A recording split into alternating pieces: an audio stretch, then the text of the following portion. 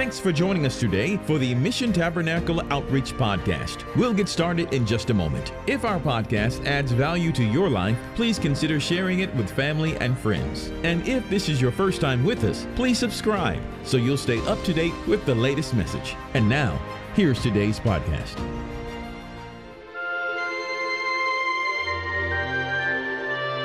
Hello, everyone. Thank you so much for joining us for another fun episode of Esther. Let me encourage you, if you missed the last 2 weeks, please go back and listen to part 1 and part 2 of Esther because it all builds such a beautiful story.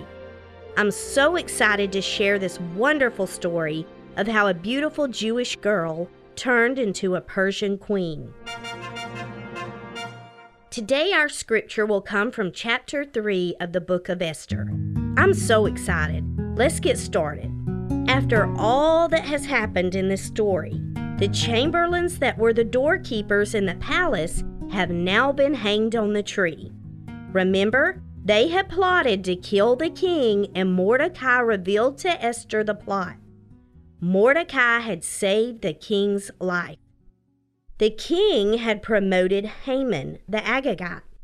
He set his seat above all the other princes. He was above all of the king's servants who were in the king's gate. These would have been the government employees of that day. They all were instructed to bow and reverence Haman. The king had commanded them to do that. Mordecai refused to bow down and reverence Haman. To Mordecai, that was an act of worship that was only to be done before God the Father. The king's servants in the king's gate began to question Mordecai about this. Why do you transgress the king's commandment? He explained that as a Jew, he would bow before no man. They told Haman about the way Mordecai was acting. Mordecai did not do this to disrespect Haman, but Jews did not bow to anyone but God. This same situation is what landed Daniel in the lion's den and the 3 Hebrew children in the fiery furnace. Mordecai was also a servant of God, just like Daniel and just like the 3 Hebrew children. When Haman realized Mordecai refused to bow to him, he grew exceedingly angry. He sought to destroy every Jew in the kingdom. Haman was so evil, he decided all the Jews would pay the penalty for Mordecai. The astrologers began to seek a date for the slaughter of the Jews. Haman said to the king, "There's a certain people scattered abroad and dispersed among the people in all the provinces of your kingdom, and their laws are diverse from all people. Neither keep they the king's laws. It is not for the king's profit to suffer them." Haman was trying to make the king believe a lie about the Jewish people. As long as a person's belief did not hurt the Persian kingdom, they were allowed to retain their own beliefs.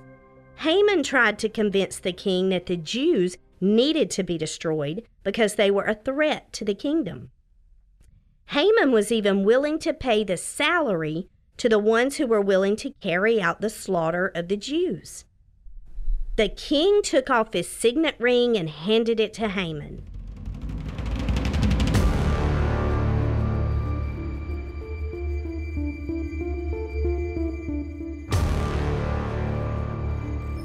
The king even told Haman that after the Jews were killed, that he could have anything of value they had left for himself.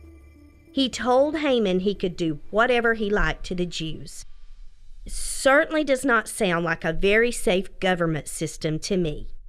The king's scribes were then called upon. Haman gave the lieutenants the instructions on how to write the order. Also, the governors of all the provinces, the rulers of all the provinces would also be given instructions. It was written in everyone's language and sealed with the king's ring. The signet ring sealed the deal. Once it was stamped with his seal of approval, it was official. The letters were then sent to the post or messengers. They would be ordered to kill, destroy, cause to perish all of the Jews, both young and old, even little children and women. Another plot of Satan to destroy the lineage the Messiah would come through. The warning was given for the Jews to be ready when the day of slaughter would arrive. The messengers went out at the king's command. The decree was given in Shushan the palace. The king and Haman sat down to enjoy a drink.